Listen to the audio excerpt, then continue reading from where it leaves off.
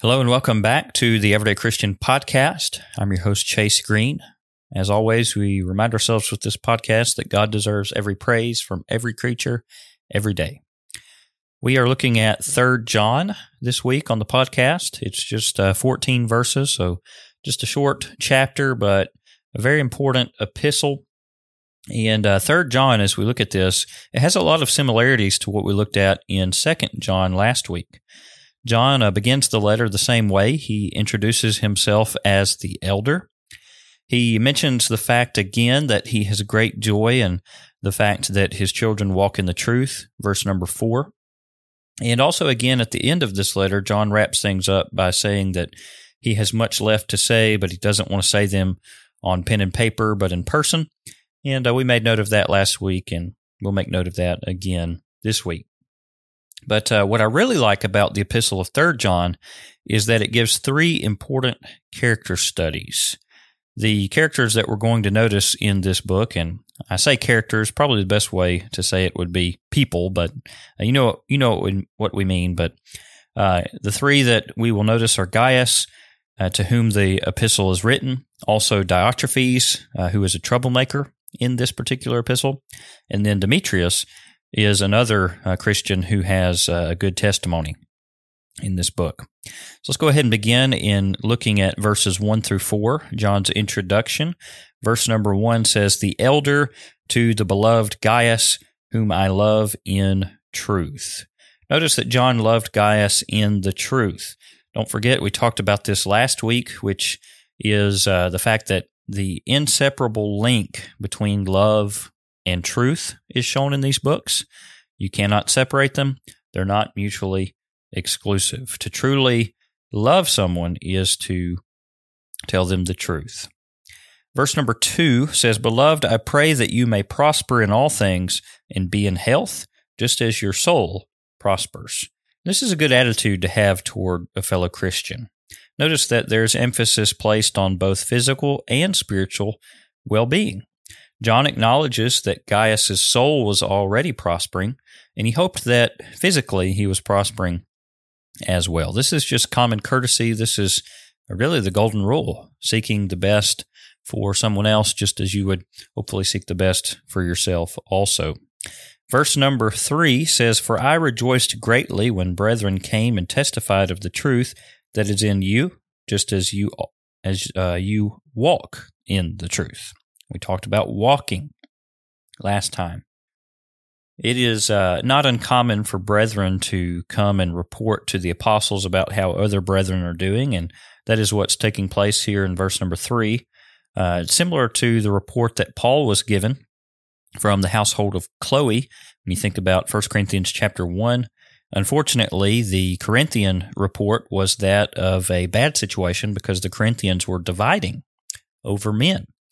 But this is a glowing report on behalf of Gaius that is given to the Apostle John.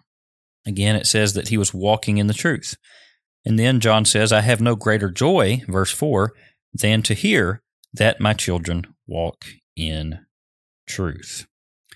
So this is just like verse number 4 of 2 John, same idea in verse 4 of 3 John. John was very happy to see that his children, spiritually speaking, were walking in the truth. And again, we talked about the importance of walking, really, in all 3 of these epistles. Certainly we talked about it last week, but also in 1 John chapter 1, walking in the light is what we're supposed to do as well. It's a lifestyle of faithfulness. It is a lifestyle in which when we do slip from time to time, we confess those things, we repent of them, and we pray for forgiveness. And we've talked about that at length in this study of John's epistles. Verses 5 through 8, this is where we really get into the character study of Gaius. Verse 5 says, "Beloved, you do faithfully whatever you do for the brethren and for strangers." So he's talking to Gaius because, you see in verse number 1, to the beloved Gaius. So he calls him beloved again, and he says, "You do faithfully whatever you do for the brethren and for strangers." So Gaius was well known then in whatever he did for doing it faithfully, and that should be the case with every Christian. All of us as everyday Christians, whatever we do, it should be characterized as faithfulness. Not only did Gaius do everything he did faithfully, but he also acted faithfully both towards brethren and towards strangers. That is, Christians and non-Christians, and how he treated them. So you don't need to underestimate the importance of your impact among brethren and among the lost, those who are not saved around us. We have a tremendous impact, and we can set a good example for others, both our brethren and those who are not saved, or we won't if we're not living faithfully. So very, very important. Verses 6 and 7 says, "Who have borne witness of your love before the church. If you send them forward on their journey in a manner worthy of God, you will do well, because they went forth for his name's sake, taking nothing from the Gentiles." So these people that were having interactions with Gaius, they bore witness of Gaius's love before the church. Now, wouldn't you have loved to have known Gaius? He sounds like a wonderful brother in Christ. Gaius evidently was well known for sending brethren forth, and so that probably indicates that because of his love for the church, and I think we can safely assume that evidently he must have been a man of considerable wealth. Because of his love for his church and the financial means that he seems to have had, Gaius was willing to give a lot of that towards furthering the gospel through mission work, through sending brethren on their way to preach the gospel. Verse 7 shows that John is talking about money because he says that these implied missionaries went forth for his, that is, for Jesus' name's sake, taking nothing from the Gentiles. What would they need to take if they didn't have these needs met already? Well, they would have needed to take money, right? Financial assistance for their work. But they didn't have to because Gaius was supplying their needs. So again, it seems to be heavily implied here that Gaius must have been someone of considerable financial means, and he was using those financial means for the furtherance of the gospel. I'm reminded of 1 Timothy 6, verses 17 through 19. It says, "Command those who are rich in this present age not to be haughty, not prideful, nor to trust in uncertain riches." But what are we supposed to trust in? Trust in the living God, who gives us richly all things to enjoy.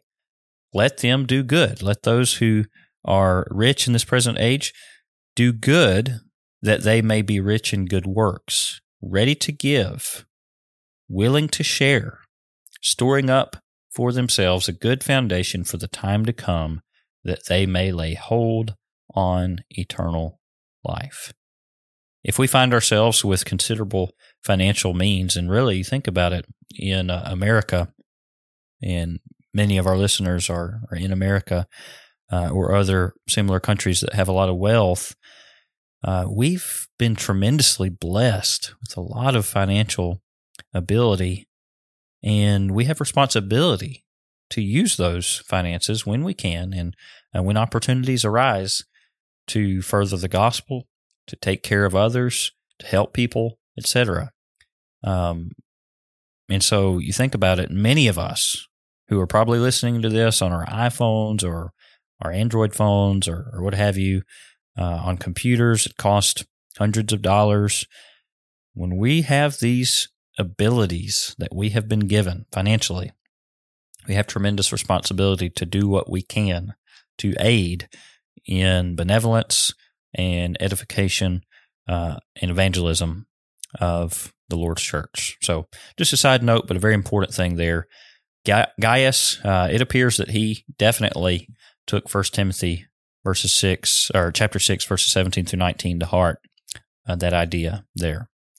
Verse number 8, speaking of Gaius, it says, "We therefore ought to receive such, that we may become fellow workers for the truth." Gaius's example is one for all to follow. The things that Gaius was doing, and presumably other Christians along with him, similarly blessed Christians helping in similar fashion, supporting mission works. This is something that needed to continue, and other Christians needed to take note of and do as well. So we go from a great, wonderful example of our Christian brother named Gaius, and we go to a horrible example next, and that is the example in verses 9 through 11 of Diotrephes. Diotrephes can only be described as an arrogant troublemaker. Let's look at verse number 9. I wrote to the church, but Diotrephes, who loves to have the preeminence among them, does not receive us. Diotrephes, and perhaps you know someone like this. There tend to be people like this in many congregations sometimes, unfortunately, and they cause problems.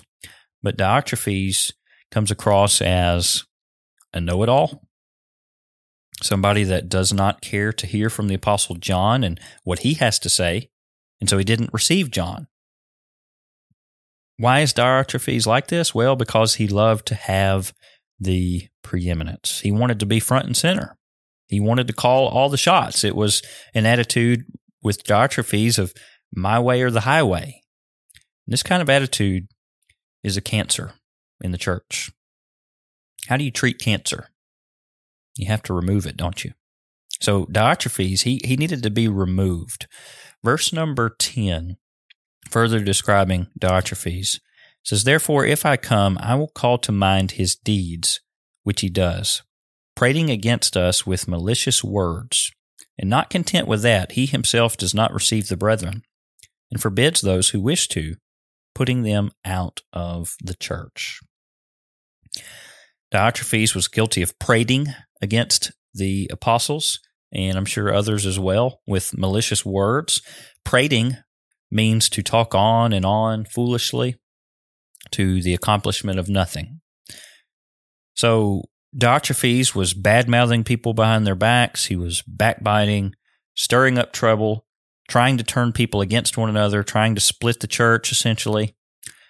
Prating, I have a note in my Bible. It says, talking nonsense. Ouch, right? That's what Diotrephes was guilty of, talking nonsense against the apostles and others. So he was guilty of sowing discord among brethren, undoubtedly. That's a thing that God hates, by the way, Proverbs 6, verse 19. Diotrephes was guilty not only of that, but also of not receiving the brethren and forbidding those who wanted to receive the brethren from doing so and putting them out of the church.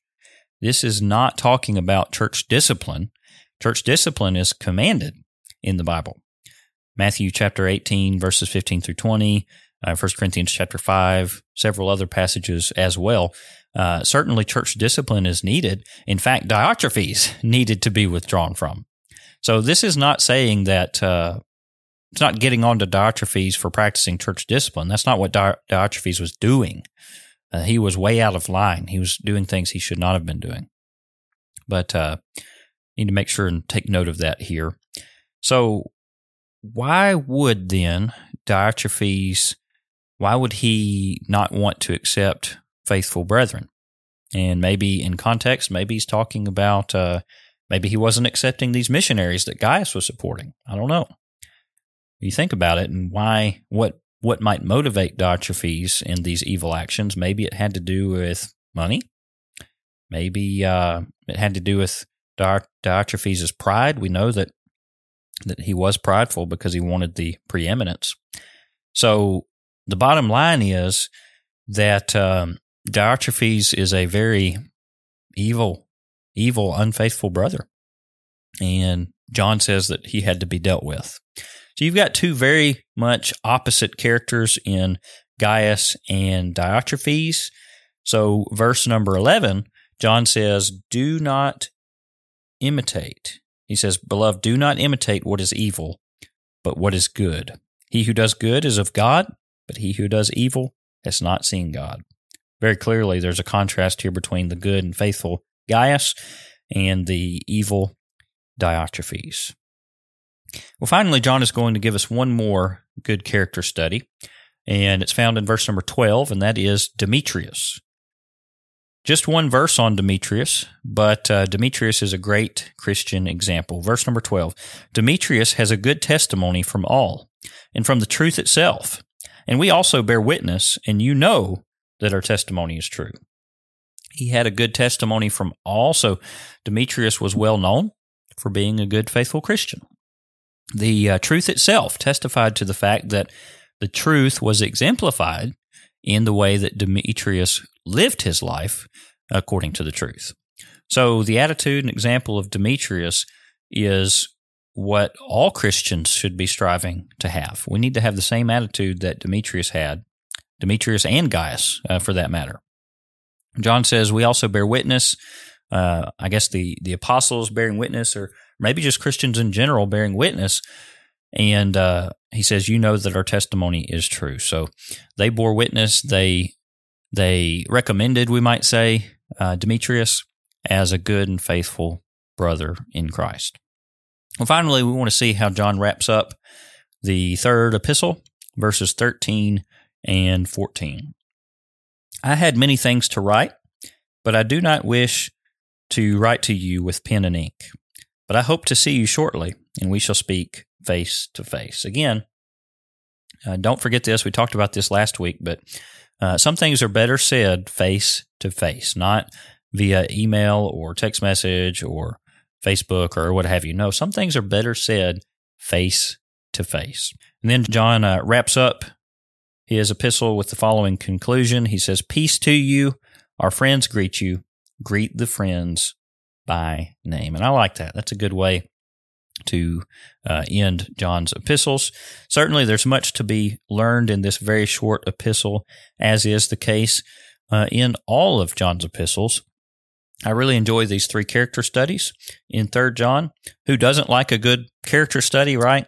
I know a lot of preachers preach entire sermon series on character studies, and that can be a very effective way to teach a lot of biblical principles. Lord willing, next week we will be looking at the book of Jude. Then we'll be finished up with our general epistles, and we'll have a few other topics for the rest of this season. But I do thank you for tuning in to the Everyday Christian Podcast Season 6, and I hope that you'll continue tuning in each week as we head toward the end of another season of the podcast. Thank you so much for listening to this episode on the Scattered Abroad Network. We are grateful for your continued support as well as your continued prayers. If you would like to find out more about our network, please visit our website at scatteredabroad.org. We look forward to studying with you again soon. May God bless you.